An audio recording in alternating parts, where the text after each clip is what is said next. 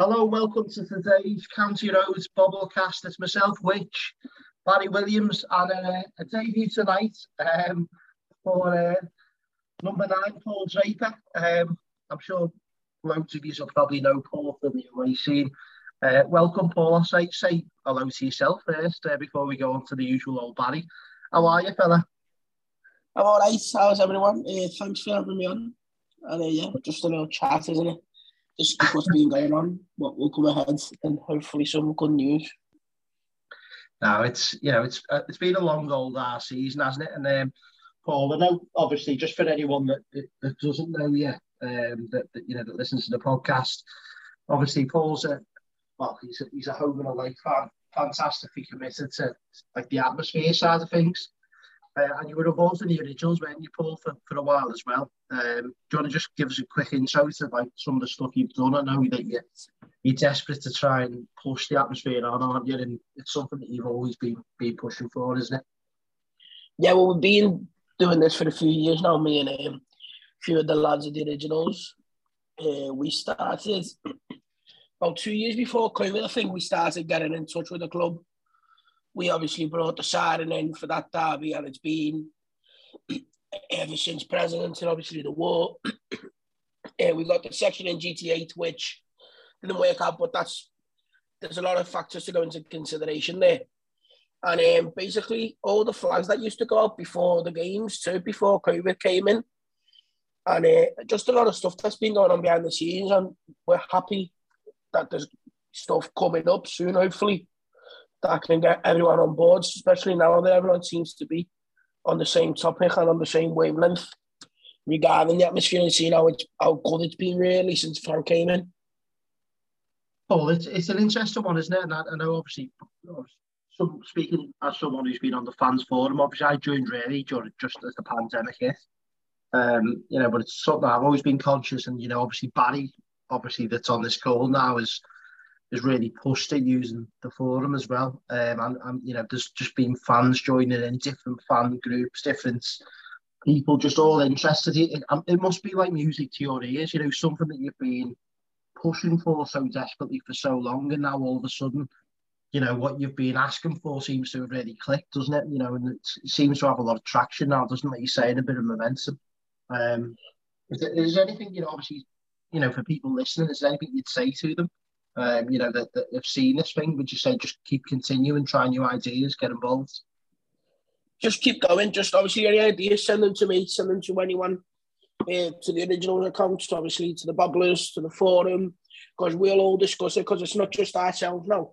Luckily, we've got a lot of people involved now, different sorts of groups like yourselves, different podcasts, different fan accounts, different supporters groups, coaches.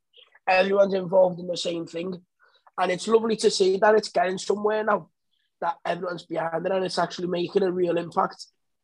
When Leicester the other day, obviously, which as most of us know, most of us will say it was one of the best ways we've ever done, all of us. And I saw someone just after half time, and I was saying that those last 5 to 10 minutes of the first half, everyone going there, Spirit of the Blues, it was half emotional actually. And it was just boss to see that togetherness in the fan base, which we haven't had for ages, haven't we, really? Probably since the Martinez's first season, we haven't had that. No, Barry's dipping in, dipping out. I always joke, he's like Joseph Chalmers. He always moans saying he's having a vital on, and then he's either off in Benidorm somewhere, or he's in and out the calls like they're going out to fashion. In fact, I think Fabian Delph's available more than Barry, to be fair. But Barry will be joining back up very, very shortly. So, I couldn't agree more. Paul, I think you've hit the nail on the head. I think the one thing about, I first joined in on the likes of Kane, being at the talk of, footy events with Kane was there talking to me. Speaking to like Jay Deacon and some lads there, and there's so many Blues out there that really care. You know what I mean? They want the atmosphere. They want Everton to be the best they can. We have got the best supporters out there, and you've only had to look, the difference of when that fan base is ignited. Obviously, some of the some of this is now getting momentum, and some of it, that in the past it's just not been able to get there. What would you like to see next year? As someone who's been originally involved in the originals, and as someone that is involved in that kind of wave now, that's about all fans, what would you like to see next season? Is there anything that you think that we could do better next season? As a fan base, maybe something for the club to embrace or try harder on. Just consistency, because you do notice even since Franks came in, and like obviously since the other soft lad got legged, there's been days like the Wolves game where you could tell that the crowd weren't really up for it and it was going to be flat. You can tell that before kick-off at Goodison. It's just really strange. Before kick-off, you can already tell if Goodison is going to be up for it or no.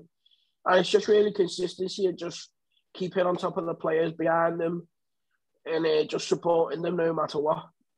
Obviously, if then they don't repay that faith and that like support you're giving them, it's understandable that you then just get half wound up, isn't it?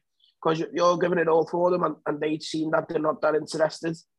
But I think, to be fair, yes, he was a very good example of how the fan base just kept going out that away and kept going, because the players looked like they were already on holidays yesterday, didn't they?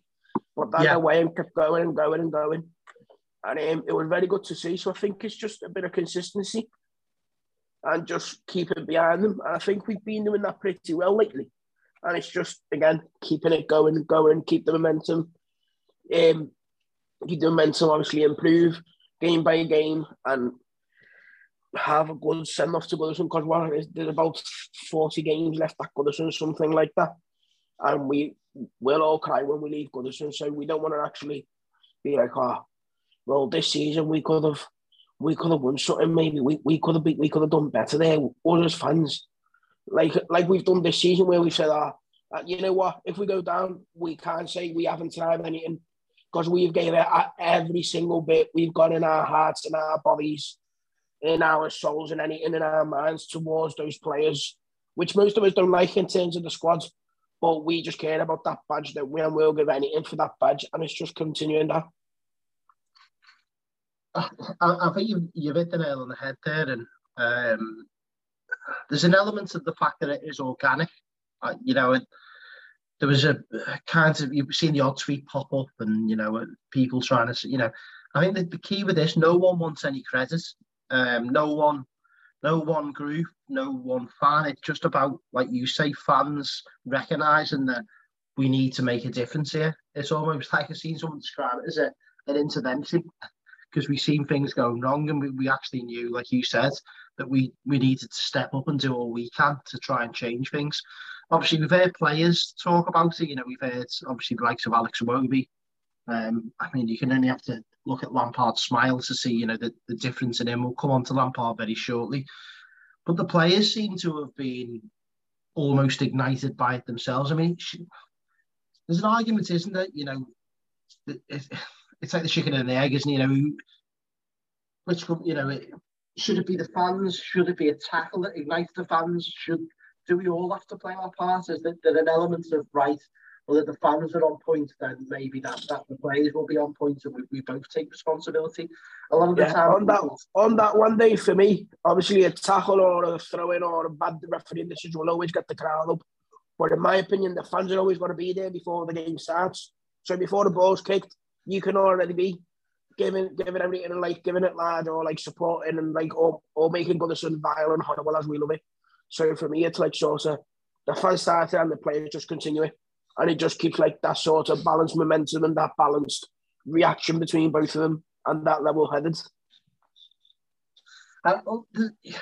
As someone, I know that you're a fan of obviously football in Europe as well. Is that something you've looked at in terms of some of the ideas that you've had? Obviously, I know that you've jokingly said, I don't know if it's jokingly or you actually have, but you mentioned about Masia and obviously a fan of Madrid. Is the foreign culture in terms of some of the European teams something that you look at as something maybe that we could embrace? And is that, do you look at a particular club and think, this fan base could probably do what they're doing, and it really work well here? Oh yeah.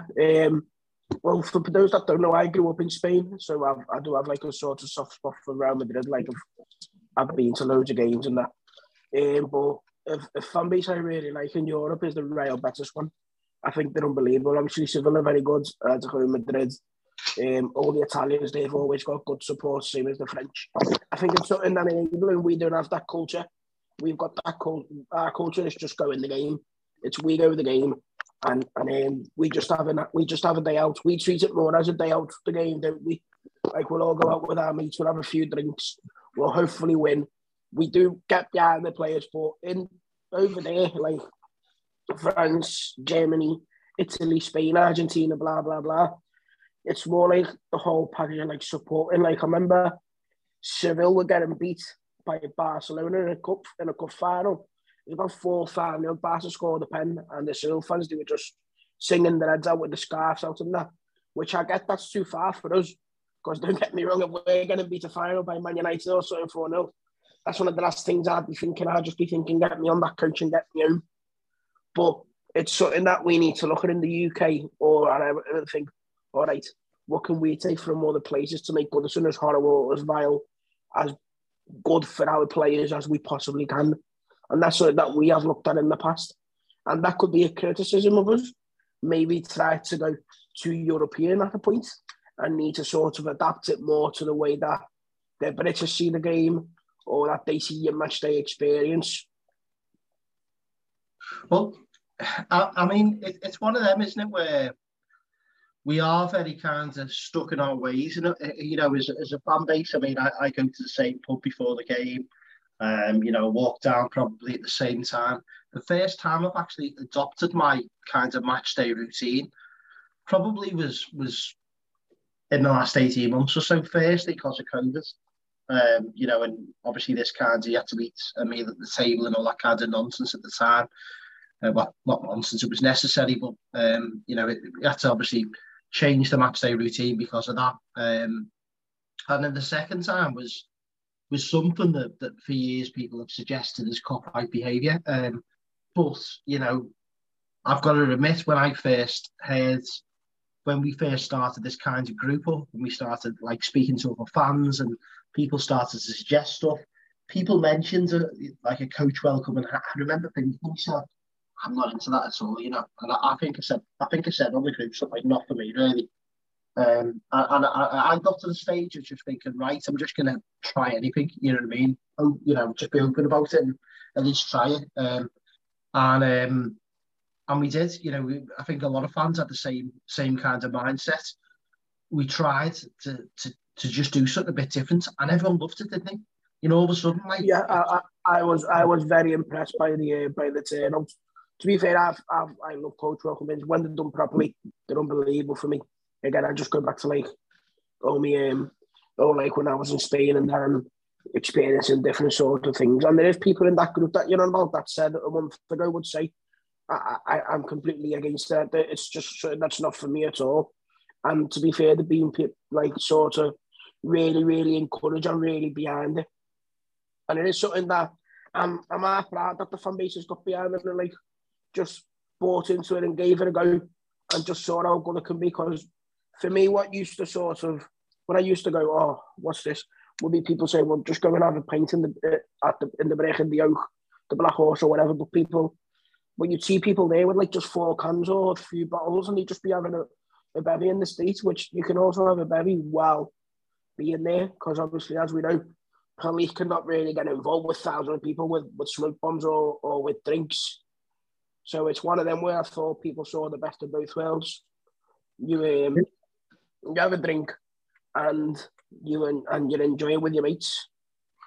It was, Paul, yeah, and you know what, it's learned me a lesson. You know, it's learned me a lesson to maybe be open-minded now, you know, and actually try, you know, do things slightly different. I like you've just explained, you know, I wasn't too open-minded about it, but I'd done it, done it the other week. I enjoyed it. It was probably one of the best build-ups to a match day that I've ever had. Turns up at the game, absolutely bladdered. I was throwing myself around as always, and you know, at half time I could barely speak. I think it was dancing to Spirit of Blues after the game, all stuff that we've probably never done before, but the atmosphere was just unbelievable. And it just made me think, well, if a closed off in my mind, a coach greeting them, what else could we do that might actually, that I might not have even opened my mind to? We could actually just try new things all the time, but have that open-minded approach and maybe try some things, because culture's an interesting thing, isn't it? And obviously, Mint Culture, I think, fantastic podcast. Really hasn't listened, but they do real good podcast looking at the culture of football, sometimes society. You really delve into it, but culture can be changed. It can be shaped. I mean, that's what I do as my day job. I basically am a national culture change manager, looking at continuous improvements and a variety of other things. But culture can be shaped, and we've started to see maybe the start of a brand new culture. And some of it is probably a culture from way back when, because we did used to greet coaches. That we did have, wave flags and banners and scarves and all that stuff. And some of that's starting to come back, but it's starting to come back in a slightly different way. What are your thoughts on that, Paul? Should we be more open-minded? Is this, the start of something brand new where we are going to create a new fan culture at Everton? Mint Culture describe it as Evertonia. But moving to Bramley Moore, could we create this new culture? Yeah, well, I think it's something that's already started to change. Obviously, we've seen the images off Finn Farm. Obviously, we were all at Goodison Road and City Road the other week. And I think people are already more open-minded. So you saw people that would just say that they weren't going to go, and they turned up and they said that they loved it. So it's just one of them where I think it's just keeping the momentum going and just don't care what anyone says. Don't care what they say, what we say, what Newcastle say, what anyone else says. It's just, do you want to experience the match like that? You do it. Do you not want to do it? You don't do it. Don't knock people for what they want to do. If you don't want to be like, if you don't want to go, don't tell people, don't go, lads, or that's crap. Just let people do whatever they want and let them enjoy their match day however they want to enjoy it. Yeah. Again, we talk about unity. There's some people I speak to now, and probably sometimes that maybe I was at fault, they were at fault, or both of us, or anything in between. But you grow older and you learn that actually there's probably more that unites us than actually divides us. We're all Evertonians. We all want the best version of Everton Football Club. Sorry to quote Ted Lasso, and I'm not having a go with Astro here, our real life Ted Lasso, but he says about being curious and not judgmental. And I think the more you actually stop, step back a bit and start to open your minds a bit and get to know people, that you actually can start getting along with people. And I think that's what I've seen. The fans are starting to get past the kinds of pointing fingers, me included. And we're starting to now look for reasons why we can actually join together and make a big difference. Long may that continue as well. I don't know when Barry's eventually going to come back on. He's probably going to have a full meal by the time he gets here. I think he's only just landed back. So, I mean, in terms of the club, I know that you've been frustrated in the past in terms of some of the stuff. Some of the stuff that they could have maybe done different. I think I'm the first sometimes to criticise some of what the club do. I think Mo, for anyone who doesn't know him, in the fan engagement team, I've got to say he's been really open-minded. He's embraced some of the times, because obviously as a group, and as fans coming together, we've approached the club through Mo a couple of times, and he's been open-minded, took things on. And I think that's good. I think there needs to be that trust the fans to get together to come up with something and just let them run with it. And I'm glad to see that's been the relationship so far. I think it's got to be about the fans, hasn't it, as opposed to the fans getting together, making a decision, doing something, and then saying to the club out of courtesy, maybe this is happening, and them just being trusting and open-minded to it. Yeah, well, it's been a breath of fresh air, to be honest, the last few contacts we've all of us had with the club, because we were left a bit disappointed with how it all went on just before COVID and through the pandemic. But it's been a breath of fresh air lately because, as you know, we've been having discussions with them, and it's been quite good. But yeah, it's just one of them. The club can only do like up to like something like a certain amount of stuff before they pull up on stuff, or before they say, listen, we can't really do this because of blah blah blah, because of health and safety, because we've got other people sat in certain parts of the ground because of this or because of that. But yeah, it has been quite good. You know what, on that, Paul, as well? Actually, the fans haven't actually sat down in the Gladys Street since Leeds. Since the Villa game, I'd say, actually, since Sofcon got sacked. Yeah. When Dunk took over at Villa, that was all stood up to. I'd say I haven't sat down on the Gladys Street. That's not for an half time since then, since Villa. So I think there's certain elements of what's happened in the last few months to show you actually the fans can make that decision themselves. Obviously we've been told to sit down before the GTA by stewarding and that, because obviously people behind us are moaning. It's easy to do when it's only 20 or 30 laps, but when it's the whole stand or even a whole block, the stewards, they haven't really got a leg to stand on that, haven't they? Because one person can't sit 400 or 500 people down on himself. Yeah. And he can't kick 10,000 people out either. I agree, Paul. I've said this all along, and look, for anyone that listens to our podcast will know that I sit on Fans Forum. I know that people have had their question marks in the past, and I totally get it. It's why I joined it, because I was curious myself and wanted to try and make a difference. I think there's a certain recognition that it is different probably today than it was a couple of years back. And I like to think that we're pushing for things now that, I'm just a big believer that this club belongs to the fans. It's about us. You look at the Super League nonsense. This club's going to be here way after whatever owners or majority shareholders are there. It's going to be your kids, Paul. Kids, and it's generations, isn't it? This football club's about the fans. Anthony Gordon said that, Dave. Then he said the fans of the club. So one of the lads from the academy says it. Because he knows what it is. He breeds everything since he was 7 or so. He's been in the academy. He knows what it's all about. And yeah, it'll always be here after any owner, any chairman, any CEO, director of football, manager, player, etc. And it'll always be us. Maybe not myself or yourself, but as you said, our cousins, kids, nephews, grandkids, granddaughters, fathers, blah blah blah, whatever you want to say. Or mates, it'll just be us always there. Definitely more, Paul, and I think I'm starting to write Barry off now, whether he's actually going to come back on this. But all I'd say to people is, look, just try new things.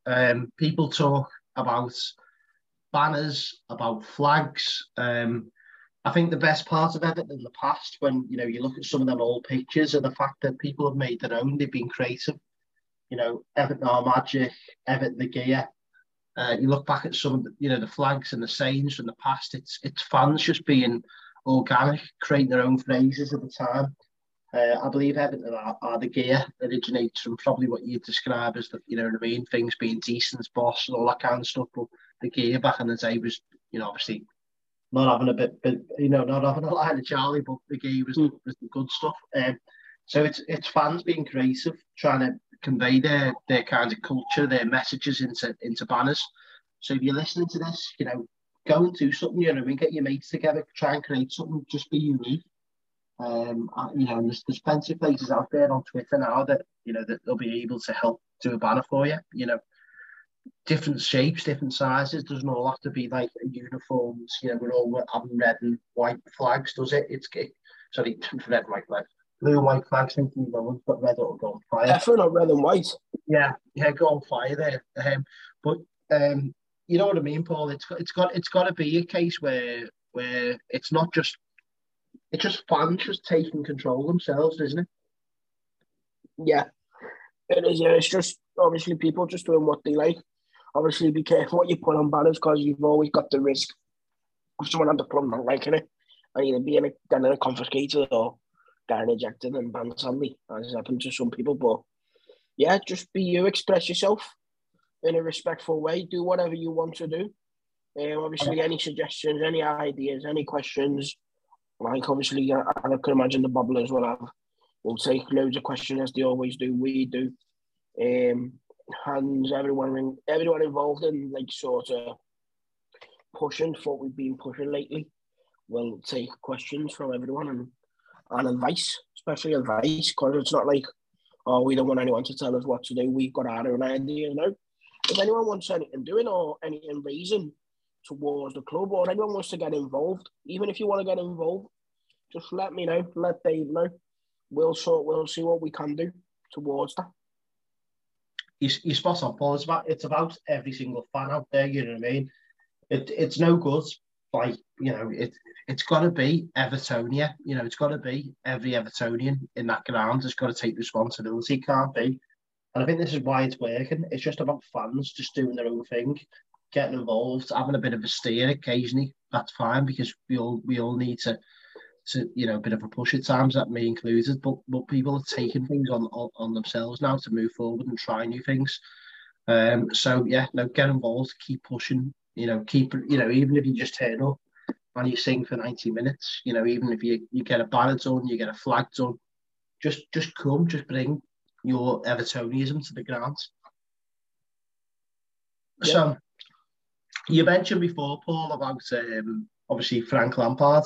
Obviously it's a good thing that it seems a million miles away from when XXXXL Undies was in charge. And I'll never get why, and we'll probably pick this up at the summit at some stage, and we'll come on to that element very shortly. But it was a bad appointment from the start. I was trying to be open-minded. I'm always trying to look for the positives. But, on reflection, it was a bad appointment. But Lampard now, and even a broken clock, tends to be right twice in a day. Lampard now seems to be a better fit, doesn't he? He, like you say, he seems to have managed to try and galvanise the fan base, whether that's just, it's just not an ex-Kloppite, but it's working, isn't it? He just seems to be connecting. What are the reasons why you thinking he's connecting to the fans at the moment, Paul? You know what I think, Dave? He just came, to be Frank Lampard, he came in at the perfect time, didn't he? Obviously, that other fella, he left the club disarray. The dressing room was the worst it could be. The fan base was split. The board was split.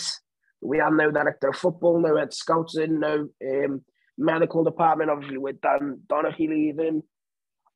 And then we had Vita Pereira going on Sky. And that just made everything worse. And as you remember that night, the protest outside Goodison, and I think it was just, it's not that it was Frank Lampard, it was just that it was somebody that you could sort of see that has a sort of a plan and a vision and like a profile that fits what many people like, a young up-and-coming coach that likes to play on the front foot, that has got experience at the highest level, even if it is playing and managing.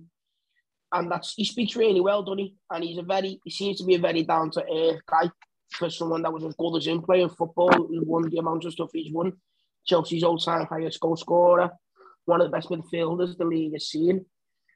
And he's bought into it, and he's brought a very good coaching staff. I like his coaching staff, and he's also kept the likes of Dunk. I think Alan Kelly is still involved, isn't he? Obviously, they've got Baines in the 23s.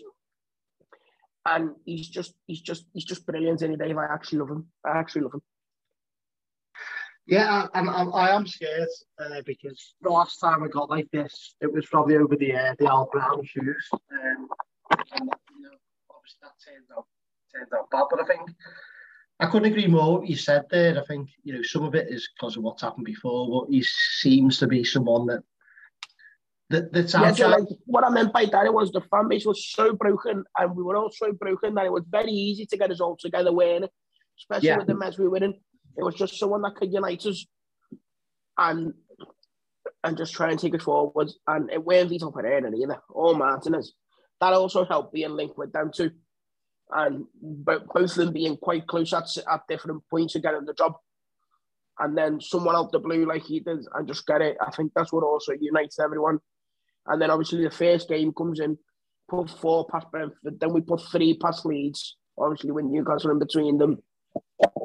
And it just sort of felt like good. And obviously we can talk about the away form and stuff that he may have got wrong tactically, but there's also stuff that he's done that he's been very good at and spot on in certain games, tactically, emotionally, towards the press, towards the players and towards the fan base. Do you think we expect too much too soon sometimes as well? Yeah, I think that's what happens when you're having had a sniff for 20 odd years, innit? When you're someone that's like, when you're the fourth most successful club in the league, when you've got so many league titles, I think that's just what happens. We've lost an element of patience, haven't we? And like you say there, it's just at times. And I think some of that, we end up directing it at the manager. Actually, I think we've been right in the last couple of times directing that at the manager. But, we'll get onto the boards and we'll get onto stuff that very shortly. But I think it's time now that we give a manager a bit of continuity. We allow him to build. Obviously, Kevin Bellwell's come in as well.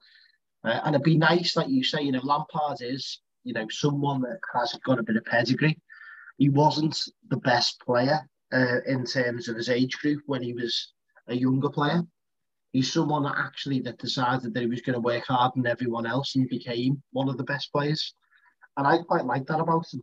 I quite like the fact that it wasn't a fact that it was given. I remember an interview where Harry Redknapp was justifying why he was putting him in the first team at West Ham. And how right was he? And the fans arguing with him that he was putting Lampard in. And some of that actually reminds me of Gordon. I kind of wouldn't have flinched if Gordon went out on loan in the summer. Gordon got a personal trainer. He went away. He knew he had to work harder. He did, and he's actually become a really integral player to get us to where we are at the moment. And I think maybe some of that is, maybe some of the extra bits come from Lampard.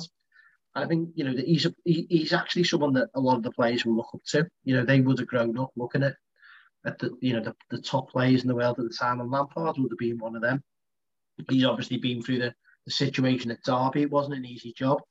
In fact, if anyone's listened to his podcast or some of the interviews he's had, he talks about the fact he went in there and then was automatically told the top goal scorer he'd got. And then a couple of other players were leaving. And he was thinking to himself, should I take this job? And he nearly got them up. Obviously, he used his influence in terms of bringing loan players in. Mason Mount at the time. So he seems to me as someone who's savvy. He can pull on his contacts. He's someone that knows what it takes, actually, not just to have the world at your feet, but someone who knows how to work to get there, and it says it all to me, Paul, the fact that he's been able to click his finger and he's been able to convince the likes of Clements, Ashley Cole, some of the other, Joe Williams, some of the other backroom staff to join him. And by all accounts, Anthony Barry apparently is very close to coming in the summer. Yeah, I was just going to say that he has also convinced Anthony Barry, but it's just a matter of waiting for that to happen in the summer, isn't it? I think he didn't want to be disrespectful with Chelsea and forcing it, didn't he? But in terms of what you said, of continuity, even after we lost to Burnley, which that was the lowest I've ever felt in that way, and I was in tears. Well, that was like tearing up. I was very emotional. My idea would have still been keep Lampard even if we go down, because there is much bigger problems at Everton than any manager or any player. I would have said this also with Benitez. He weren't the biggest problem, but the thing with him is he wasn't a solution either. And do you think, we talked about, I talked about the fact that Frank Lampard's agile, and I know that we had a bit of a natter on the grid the other day, or certainly a few people did, and the fact that was probably Bobby Martinez's biggest downfall, the fact that the writing was on the wall and he refused to change his outlook and the way he plays. Lampard's almost the opposite, and Benitez was the same. Everyone could see that he needed to change what he was trying to do, and he just refused. He took his heels in. But Lampard, like you say there, there's been games where he's tried to play open, expansive football, and we've been thumped. But we've just gone now. Was it 6 games? And we were competing in every single one of them. We've had 11 and 15 in terms of points. We've had 7 in 9 in the last 3. He's changed his approach, hasn't he? He's listened. He's looked at the squad. he knows his style of football that he wants to play, but he's actually approached stuff in a different manner because he knows he has to be effective. And for me, that's probably a key difference in terms of him, in comparison to some of the other managers. Where we talk about Koeman, Benitez, Lampard, Allardyce, really inflexible managers that aren't open to trying to change or flex, and I think an element of that, it maybe is he has listened to the fans. He's listening to people like Duncan Ferguson, maybe saying, this is Everton, this is the style. You want to see, a certain element of getting the teams, attacking them, putting them under pressure, hitting them hard. Does that bode well, the fact he is agile in his approach, Paul? Is that something that you'd like to see, or do you think eventually you want to see him bed in his own style and stick with it? That's something I've been impressed with, to be honest, Dave, the way he's changed it round. Because, as you said, we were very open and expansive when he first came. We were trying to just play it out from the back. And last 7 games, he's just sort of gone, not shut up shop, but very solid, very hard to break down, and very direct. Like, sometimes too many long balls for my personal liking, but they do the job, don't they? They have been doing the job but I think it's maybe not what I like to see, but I think that in the summer, when he's got a full pre-season and sort of his players, because I think there's a lot of these players that have got the writing on the wall with him. The likes of Varane, I think that's him done at Everton. Michael Keane, I've got a feeling. We all know John Joe Kenny's contract's up. I think they'll look to Ben Nathan Patterson in pre-season and have him and Mikalenko on the flanks, and that could be really helpful. But when he gets a few midfielders in an attacker, because Dominic Calvert-Lewin, as we all know, he wants out. He'll probably go. There'll be a lot of big sales, I think, actually, this summer, and he'll try and get his style across the players and across the squads, and try and be a bit more expansive and keep the ball better in possession, because that's something that we really lack. We're not good in possession of the ball. We can't really string 10 to 15 passes together and break a team down. That's my biggest worry with Everton, and it's happened since the Martinez days or since he left, that we are not able to break teams down. It's an interesting one. I want to pick your brains on this, actually, Paul, now that you've mentioned it. It's something that I'm intrigued by, because I was a centre-half, little spare to Oldham and Southport, and, never the best centre-half, but it was a bit of an R-lass, loved a hard tackle. Enjoy playing the amateur leagues, but I kind of really enjoyed Moyes' style. I'm not someone that was asking for Moyes back. I thought Moyes had his time. He created a really good side. He's done the same at West Ham. And then I quite liked Martinez's first season. But I think Martinez maybe sent us too far the other way. Like to Tom Cleverley, he brought in. We're very lightweight in possession. I think he actually said to Barkley at one stage, I don't want you to see you running unless the ball's at your feet. So you basically give him a free rein to sit on his arse up until he got the ball. We all know what him and Graham Jones did about the corners and the set pieces. They were only 20% of the game, weren't they? Exactly. So I think we went from one extreme to the other. And then what we ended up with is we've still got Coleman now. We've still got an element of Moyes' squad still left. We ended up with bringing a totally different style of players in. Then we got rid of them. And then we brought Ronald Koeman and just kind of scattergun approach. And we've just been lacking an identity for so long that I can't even remember. But for me, what I'd like to see actually is that the fact that I just feel, I don't know, for the first time in a while, I feel, and I think I've been, I've said this on meetings with the club. I wanted to see, when Ancelotti left, I felt like the club should have come out and said, what the club's intentions were, what the goals were, medium, short term, all that kind of stuff.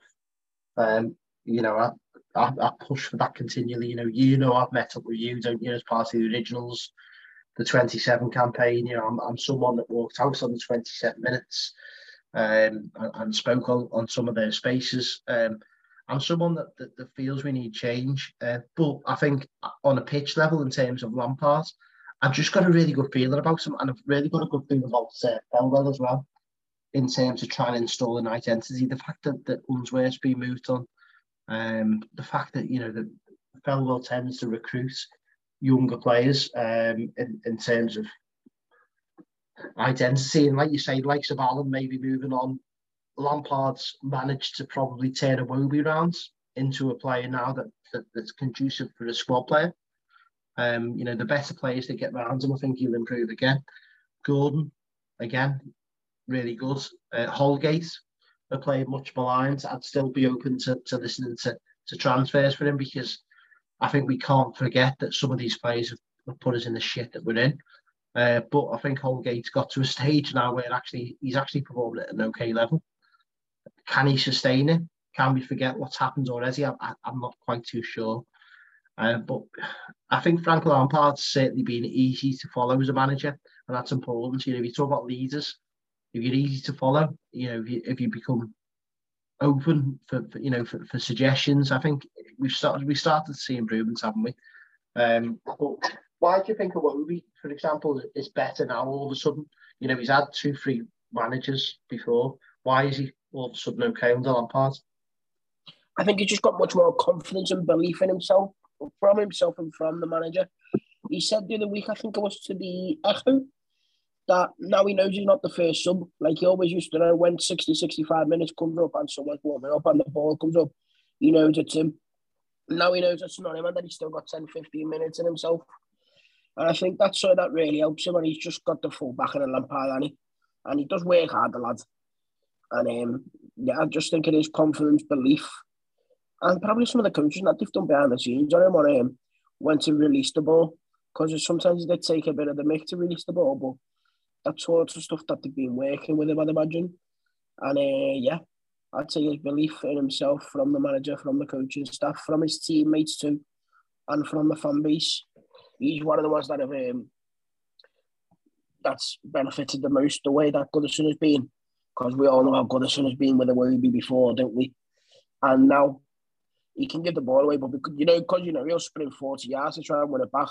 Everyone will just be, "I'll go on, lad, go again." We keep going and just keep trying. So, we'll just gloss over this and we'll go to some of the questions that are being asked by our fellow Blues. But obviously, we've had 3 games in 10 days. Pretty much a decent run, to be fair, up until the frustrations of yesterday in terms it was there to be won. We had a lot of corners, set pieces that became really frustrating because some of them were substandard. Do you think that some people said that he should have rotated the team, but it's easy to say when you sat on the sideline? Do you think Frank Lampard knows the fact that he can't trust in some of them? You talk. I think he could have made one of maybe 2 changes or something, like start Calvert-Lewin maybe and leave Gray on the bench. He looks leggy. Gordon looks a bit leggy too. I'm surprised Allen hasn't been starting lately.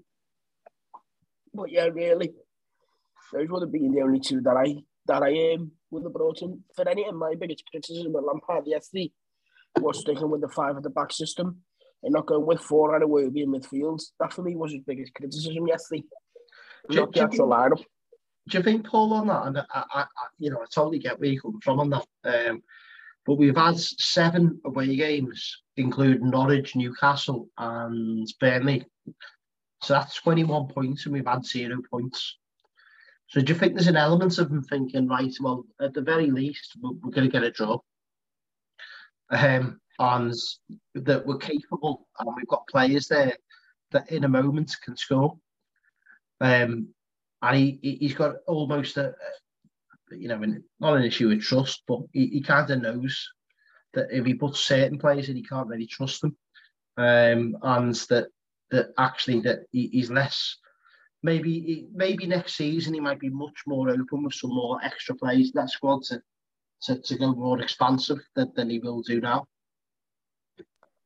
Yeah, that's probably a way of looking at it, but I think the way how many players they are yesterday, the way they're already down, their fans weren't really bad. They were saying, how bad they are and that they had the ball. And just the whole order, atmosphere around Watford. I think yesterday was a day to go a bit more adventurous in the setup and in the approach for the game. Don't get me wrong. I think the way he set the team out should have been good enough to beat them. I think the players need to take a lot of responsibility for it. For me, they look like they already knew they were safe, because by the time they kicked off, Leeds were already 1-0 down. 5 minutes later, they went down to 10 men. So they probably just thought, we're safe here. We just need to get a win in the home games and we'll be safe. And I think that was the biggest criticism that they can take in terms of the players yesterday. Yeah, I think, again, if you looked at Chelsea at home, Leicester away, Watford away, 7 points, most fans would have snapped their hands off. But oh yeah, I'd have took it off you like last week. Last Saturday, I'd have took that. But like you say, we eventually get to a stage where you look at their side and you think, we could have had 9 there easily. Another day. But yeah, I mean, it's Everton, isn't it? So we'll just a couple of our fellow Evertonians questions. Anyway, Matt Barry, been on the podcast a couple of times. He said it's important to keep the momentum, how we can keep it going throughout next season and towards Bramley-Moore in terms of the atmosphere. What can be done? How can we bring what's happening now? Enjoy yourself. Give ideas to the people that are sort of in the lead. Just go to the games and enjoy yourself, really, and just get behind the lads. I'd say that's the biggest thing to keep it going, to keep the momentum going. Yeah, totally agree. Yeah. Actually, I mean, we can't touch on it before. Did move on? Bring your own to the table. Don't rely on anyone else. Like, just be collective. Be proactive. Yeah, something I always said. Be proactive. Don't be reactive. Be proactive. And just do what I do. I get absolutely twatted. Put a hip flask in my back pocket. Get twatted even further. And yeah. And just have my own atmosphere. So there you go. Toffees in London, some of our good friends there mentioned about the new grounds, about obviously that, maybe that might have a fan zone, certain sections of the grounds. When you're looking at Bramley-Moore, obviously it is getting to the stage now where it's obviously going to be emotional leaving Goodison, but I think we need to leave. What judging what Toffees in London said there, what are you looking for there, Paul, in terms of obviously standing section? I'm assuming it's front and centre. Personally, I don't think many people may agree with this, but it's not something that you need to do at Bramley-Moore. It's something that you need to carry on to Bramley-Moore from Goodison. So I'd say you need to have like-minded people together that want to do it, because there is people that want to go there and just watch the game, and that's completely fair enough. I've been through that stage myself. Some days I just want to go there and just watch the actual game, because I maybe I've had a bad day or a bad week in work, or I've had an argument with somebody, and I just want to go there, watch the game, focus on the footy, zero out of everything outside of the footy, and go there. But it's important, I think, for me to have a section of like-minded people at Goodison that can carry it on to Bramley-Moore. If that can't be done, because it's very hard, obviously, because of the amount of seasons as long as we have and everyone is already in their seat, it's the same. But at Bramley-Moore, just have a section of like-minded people together, close together, so they can get it all going, and then anyone that wants to join in can join in. Yeah, sorry, couldn't agree more. Sorry, I'm recording at the same time. People are ringing me doorbell, but there you go.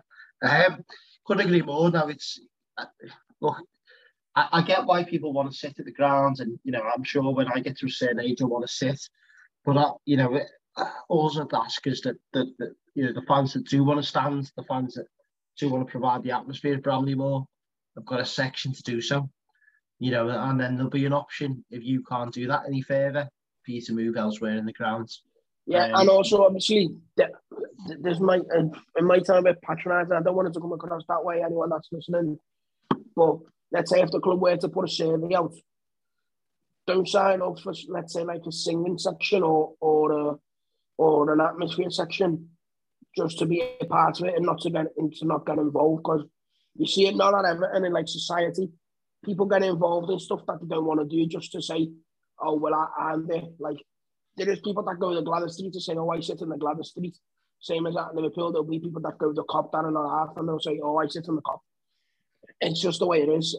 So, for me, if you don't want to get involved in it, don't really sign up for something that you don't really want, that you just want to pose for it, because I think people are too hard about what's said and what other people think of them. Yeah.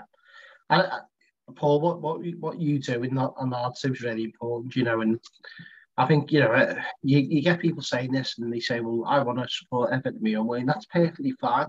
But let the lads like Paul and the originals, let them run with it. You know, let's try something new. Like the coach league the other day, no one would have expected that to be the success it was. And it rolled on into the ground. So let's try new things, be open to it. Give this new culture a chance. So if you're listening, you know, just think about that. You know, let you know, support different ideas, support people who are trying to do positive stuff, you know, and hopefully we can start moving this and we can build into next season, as Matt's question suggested. This is going to be an interesting one. Alistair Hume, what strategy could the fans pursue in the summer to give the best chance of influencing required change at the board level to prevent more of the same? We could have done with our good friend Paul or or Roger. Or go on, me and you, Paul. I would say go back to the protests that happened against the board. And for me, every single person in that board should resign as soon as the season finished, because they need to be held accountable for what's gone on. And I've got a bit of a fear that if we stay up, people are not going to be, we're safe, and it's just going to be a huge sense of relief. And like, let's put this behind us and act like it's never happened. But for me, there needs to be a reaction from people against the board, starting from the majority shareholder, from the owner. He doesn't get away with this by no stretch of imagination. Continuing by obviously the chairman, the CEO, and every member of the board. Basically, I know David Unsworth has left, who's head of the under 23 head coach and head of academy. So I don't know how they gave the two jobs to the same person in the first place. But yeah, for me, it's getting on the backs again, just keeping on top of them and knowing that we're not going to have the mix of hard of us as a fan base. Yeah, so I agree in part that, Paul. I think that we need a hybrid approach to how we approach this. I'm someone that is happy in terms of the fact that Felwell's come in, because I think that he could really be a good thing for the club. I think that he probably fits really well with Lampard in terms of his mindset. So I think the on the field stuff might look after themselves. As Paul's just said, I think that the problem is the fact that has the culture really changed? Will Farhad Moshiri all of a sudden allow the director of football to do his job?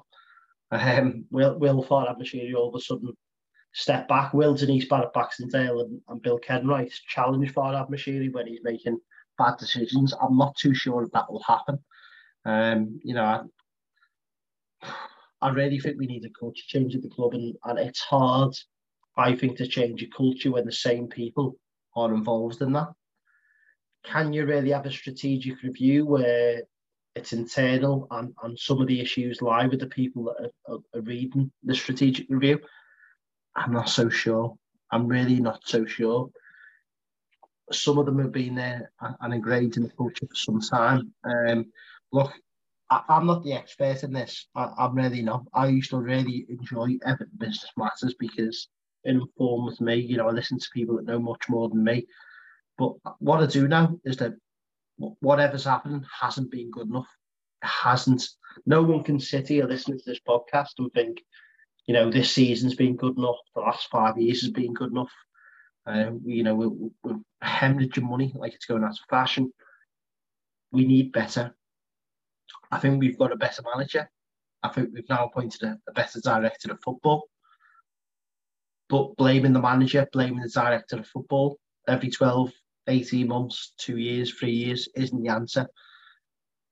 I think that the problems may lie a bit deeper than that. And I think that's where maybe the 27 campaign, which I know some people might or might not agree with some of their methods, but I think that some of what they were saying was right. You know, I think we need to look a bit deeper. You know, it's about lifting the bonnet up. You know what I mean?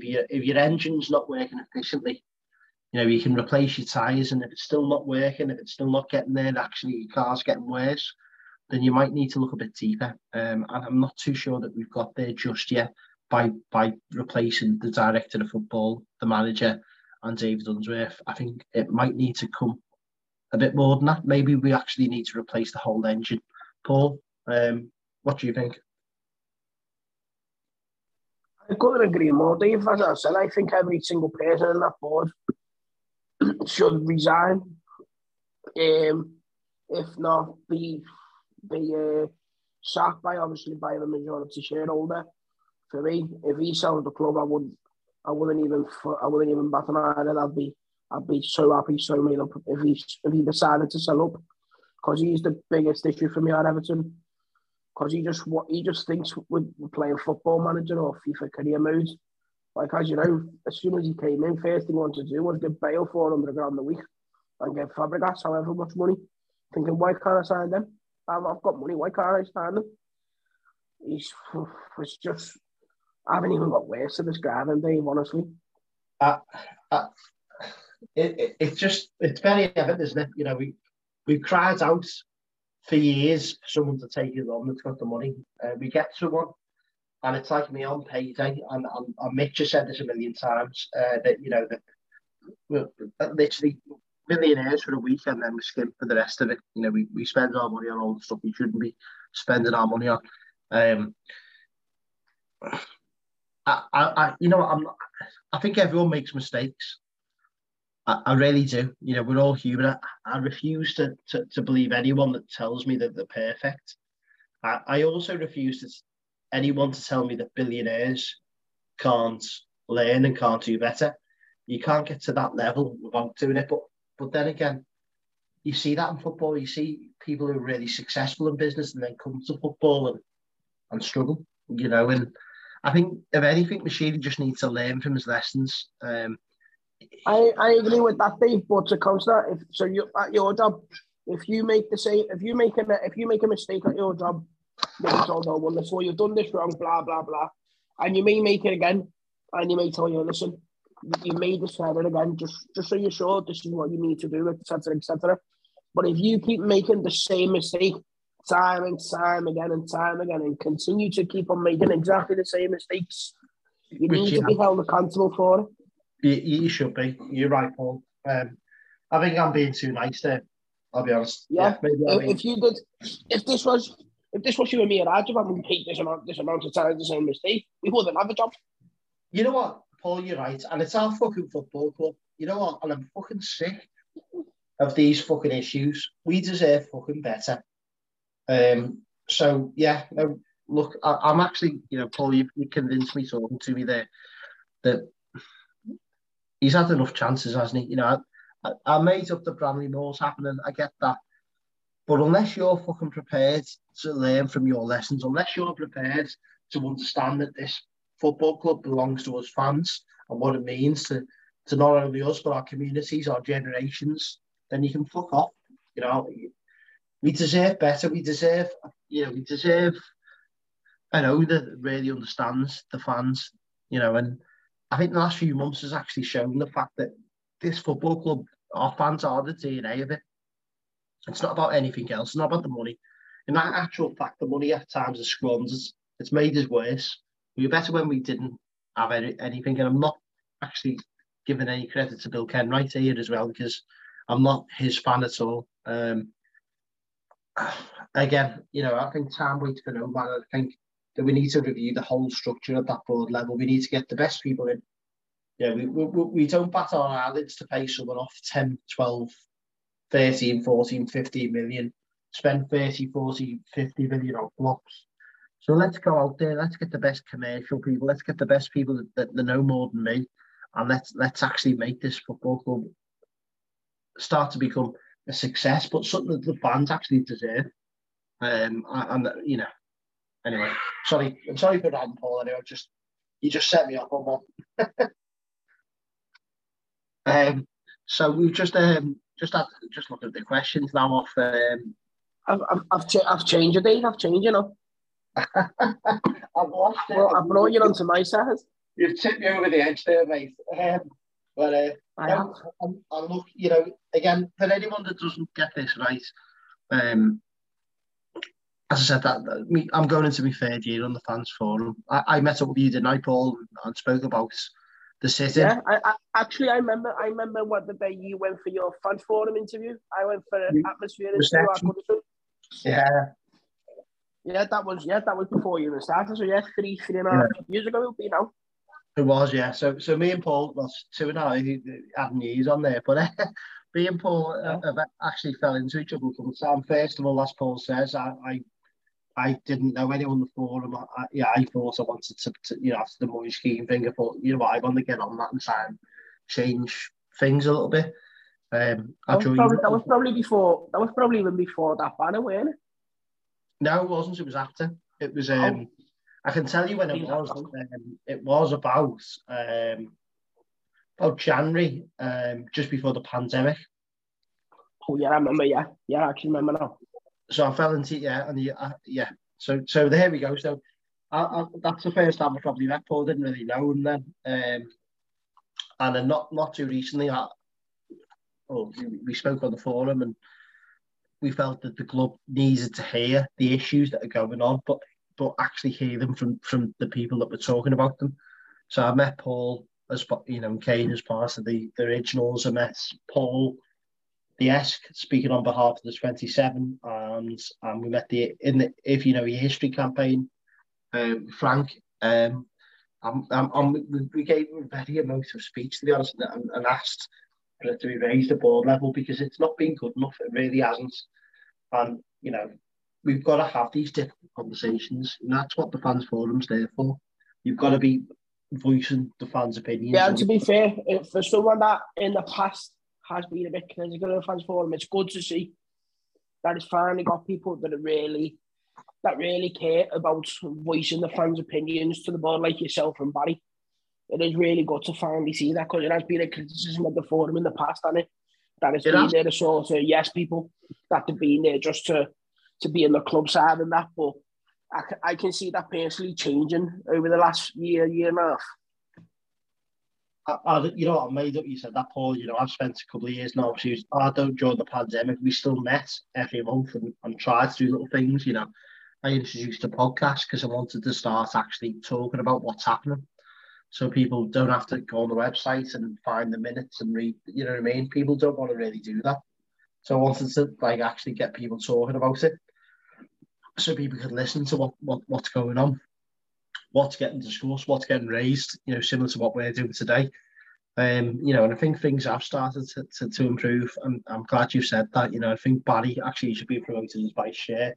And as you know, Paul, you've seen Barry go all the ways. He's doing an amazing job, isn't he, Barry? He's a proper fan, even though he is choosing for charges. He's dipped in and dipped out of this podcast. So he's always on top of everything. Yeah, no, and he cares. He goes to game, he cares. He wears his heart on his sleeve. But right, I'm going to start having a breakdown because I'm going to start getting angry about some of the issues. You know what? I know this has been listened to by the club, this podcast. I know it has, because I know that as fact. If anyone's listening from the club, give us a better version of Everton Football Club, and one that the fans deserve. And I don't care who you've got to speak to, but what we've been through is not being good enough. It shouldn't come down to us as fans to try and do this. It's good that we have, we've realised that power, but this power can quickly turn, and I'm sure it will. Start producing a better version of this football club. I'm literally, we do deserve better. We really do. The amount of money we've spent, it's just not been good enough. And someone eventually has got to be held to account for the issues that have happened. Paul, moving on from that anyway. We've had a question here, Evertonian on Twitter. Original name, well done. If you could bring 3 players in the summer, who would it be? Brennan Johnson, easily at right wing. Take that one off on my list as well.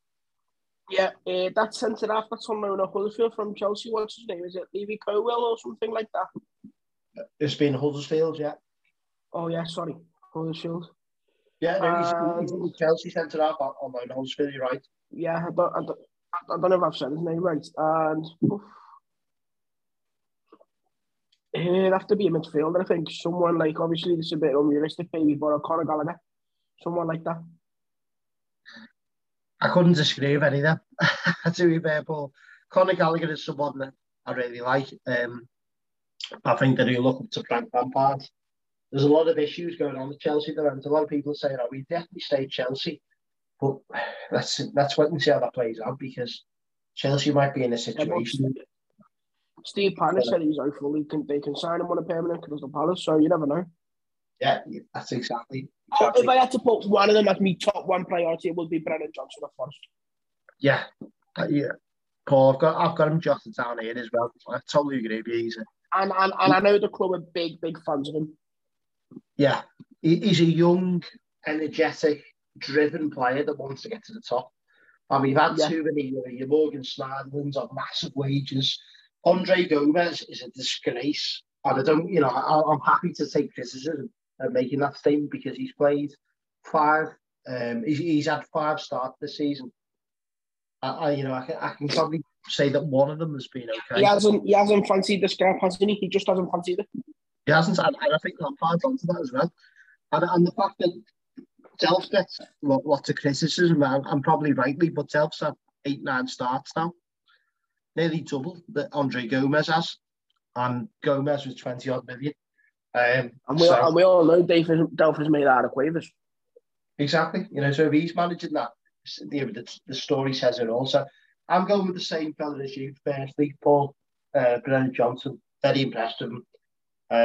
I'm going to go with Nketiah from Arsenal. Oh, Nketiah, he's a good chance.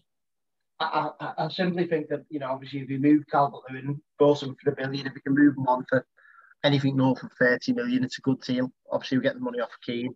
If it's to be believed what the Telegraph is saying about Newcastle, we need to try and rinse them, don't we? Yeah. No, I said that earlier on, but yeah, fucking, the money we had to pay for like Sigurdsson, Richards, and all them players, Saudi tax, go in and say you're paying this and make them pay it. They paid, I think they paid 25 million for fucking, what's that donkey's name? Chris Wood. Chris Wood, yeah, they had to pay the release clause, 25. So it's trouble for him, at least he's 25, he's paid for England, he's an England international. Yeah, make them pay for it. So I'd be quite happy in Newcastle. I think Tosin Adarabioyo, obviously, I think he's done a really good job since he left City. He's fast, he's tall, he's agile. I think he's the kind of player that we need, not a donkey at the back. I still think we need 2 centre-halves. I think we need a leader there. I'm struggling to find who I'd like. I've got a name for you on that. James Tarkowski on a free. Yeah. I'm torn on him. On a 2+1 year deal or something like that. You know what I need to do, actually? Because I keep criticising people, because every time we sign a Spanish player, they say this is next Sandro. Every time we sign a Dutch player, they say, oh, it's the next Klassen. And I'm probably doing the same. It's another Burnley player, so I'm thinking, and because it plays, it's a lazy comparison, I suppose, to say it's going to be another Keane. To be fair, he wouldn't be in my top 3 centre-backs, but on a free, if you've got a tight budget, it's one of them where you may need to look at for the short term. I think it makes sense, I think you're right there. The other one, and this is a controversial one, I'm still getting shit about this, but I don't care. I'm a big fan of Scott McTominay.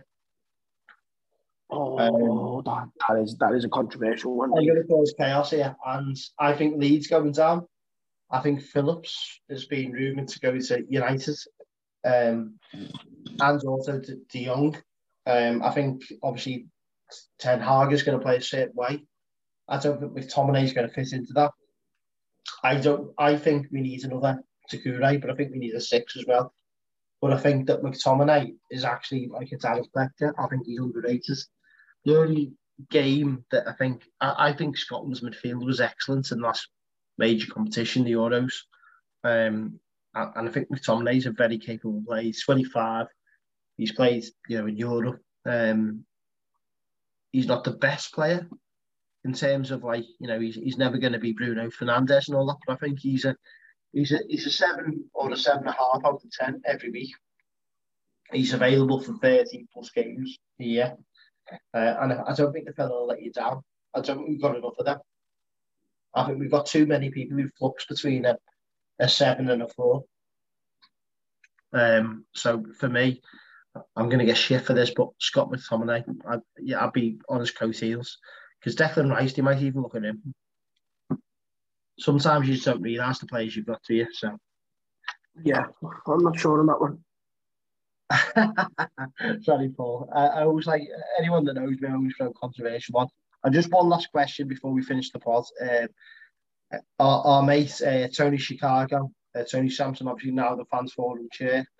I've got to say, Jazz has led impeccably, but Tony is a fantastic lad. Still got 2 season tickets at Goodson Park. Tony still comes across from Chicago to watch the Blues. What a distance to actually travel to actually watch the game. But Tony was asking, obviously, the US tour, the pre-season tour, what opportunities does that present to the actual club and the fans? Paul, I don't think we've seen it previously, have we? But gives it exposure, doesn't it? Going on to different kind of markets. I've always said we should have exploited that US market years and years ago. But we had Tim out when Landon Donovan used to love them when he played for Everton. Obviously, the South American one we tried to last year with James, unfortunately, never worked out because he left. But yeah, I think he'll give us exposure, experience for some of these players who are going abroad, training in different sorts of temperatures. Obviously, in terms of like the team, it's always like a good bonding sort of stuff, isn't it? Going on a decent tour like that. And yeah, marketing, really. We've got loads of Everton fans in the States, haven't we? So it is a good chance for merchandise to be sold, because obviously, as we know, with the current deal we've got, it's a bit limited. And I think they did it very well last season at the Florida Cup. The kids sort of sold out in the first day, didn't they? So it's that. It just gives you more exposure and more marketing worldwide. It's such a big country like the United States. Well, I'm going to criticise, and I agree with part of what you said, Paul. I sat on a fans forum meeting. I wasn't happy that I was speaking to the partnership manager, and they were telling us that they had a strategy in place to capitalise on James Rodriguez. It wasn't in place in the actual pre-season tour. It was going to be in place the next season or the season after. I think we're too reactive to what we do. We need to be agile. We need to be capitalising on stuff. Obviously, James left the next season, so I don't think we ever really capitalised on the market. We should have been. I think it's also the way he left, though, David. If he'd have left a different way, then you could say, "Oh, well, he did all right for Everton," because they'll sort of capitalise on that. But he was basically kicked out, weren't he? So no one's going to really want to be involved with us if we sort of kicked him out. My argument was this, Paul, because this is a meeting that we had on the fans forum. He told me that there was a strategy in place to look at maybe looking at the South American market in terms of Colombia. And I was asking, what was the strategy for Seamus Coleman? Because we've only just this year reintroduced shop in Belfast. But we've got some of our Irish fans, and I run a network of European fans, Helge, the Norwegian Toffees. They can't buy enough kit, but they can't get it, unless they pay extortionate fees because of Brexit. We just don't have the infrastructure at all to capitalise. Helge told me a story where he found out some European site was stocking some of the Everton kit and it sold out in 24 hours. Yeah. We are too slow and too reactive in our marketing strategy, aren't we? And again, that's something that you need to hold the board accountable for. Don't want to go back onto that topic, but it's just all these kind of things. They all end up coming onto the same thing, don't they? Because of how poorly run we are. It's a culture. Outsourcing, slightly lethargical, reactive. It's to be the best club, or to be the best. It's like being a football player, Paul. You've got to. Anthony Gordon was it Preston last season on loan? Yeah. Wasn't good enough. For whatever reason, the manager decided, whether he was or he wasn't, he looked at him and thought, not for me. So Anthony Gordon had two choices, didn't he? he could have just carried on doing the same thing that he's always done. But he didn't. He went away. He got himself, top quality PT, all the extra stuff. He's still done his training, probably worked as hard as he could and favoured in capacity. And then he done his own stuff in his own time. And, everyone told him maybe that he wasn't good enough or, he couldn't get into the Preston side, but he's forced himself into the Everton side. And that should be the same. The Andy Gordon approach should be the same in every single area of Everton. Everyone should be forcing the best. That's just the way it is, Dave. If you want to be the best at anything, you need to work hard for that.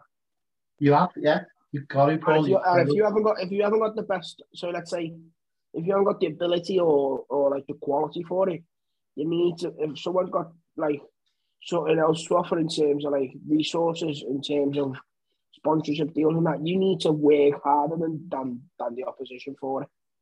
You need to work harder to get that over the line. And we don't work hard enough in too many things. And that's one of the reasons why the club is where it's at. Not only on the footballing side, on the financial side, board level, just everything. We need to work much harder and we need to be more committed to what we want to do. It's all right for us fans to say we want Everton to be the best it can. But I personally think there's some people at that board that are just happy to be where we are and just stay in the Premier League and just pocket a very good salary as they do. There's lots of phrases where I always cling on to, and one of them is, do what you've always done and you'll get the same results. Can you think who I'm talking about, Paul?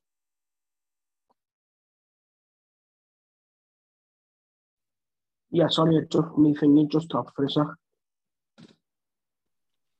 No, I just think we just need to think outside the box. We need to do things differently. We need to push on every angle. Every single aspect of the club now needs to push. I think the fan engagement actually has been a really good element of Everton. But we always need to have that continuous improvement approach. We need to be the best that we can be. And if anything, I've been very critical on this podcast. The fan engagement team, I've got to give a good shout out to Mike, Christine, Beth, Mo. For me, fantastic work they do. But there is people in this club that need to do better. We need to be the best version of what we can be as a football club, because the fans, for me, are the best fans in the world. And it's a way of life. It's not just a football club. For us fans, it's something it's something that's our heartbeat, isn't it, Paul? And we'll kind of start ending the podcast there. And do you have any final words anyway, Paul? And I'm sure we'll have you back on this podcast again. No, just thanks for having me on. Been quite good. Nice little talk, nice little chat. Shame Barney dropped. Yeah, on to Sunday. On to Sunday, mate. And Joseph Chalmers has come on and then dropped off, but that's Barry Billy before you. So if you ever hear him moaning that he never gets invited on, just remember this occasion. So fantastic. Thanks, Paul, for coming on. The originals, give them a follow. You give me. I'm trying. It's P_Mosh out, is it?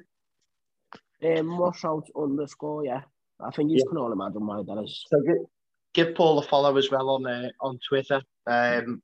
Fantastic lads. I've got to know Paul. Like I say, we bumped into each other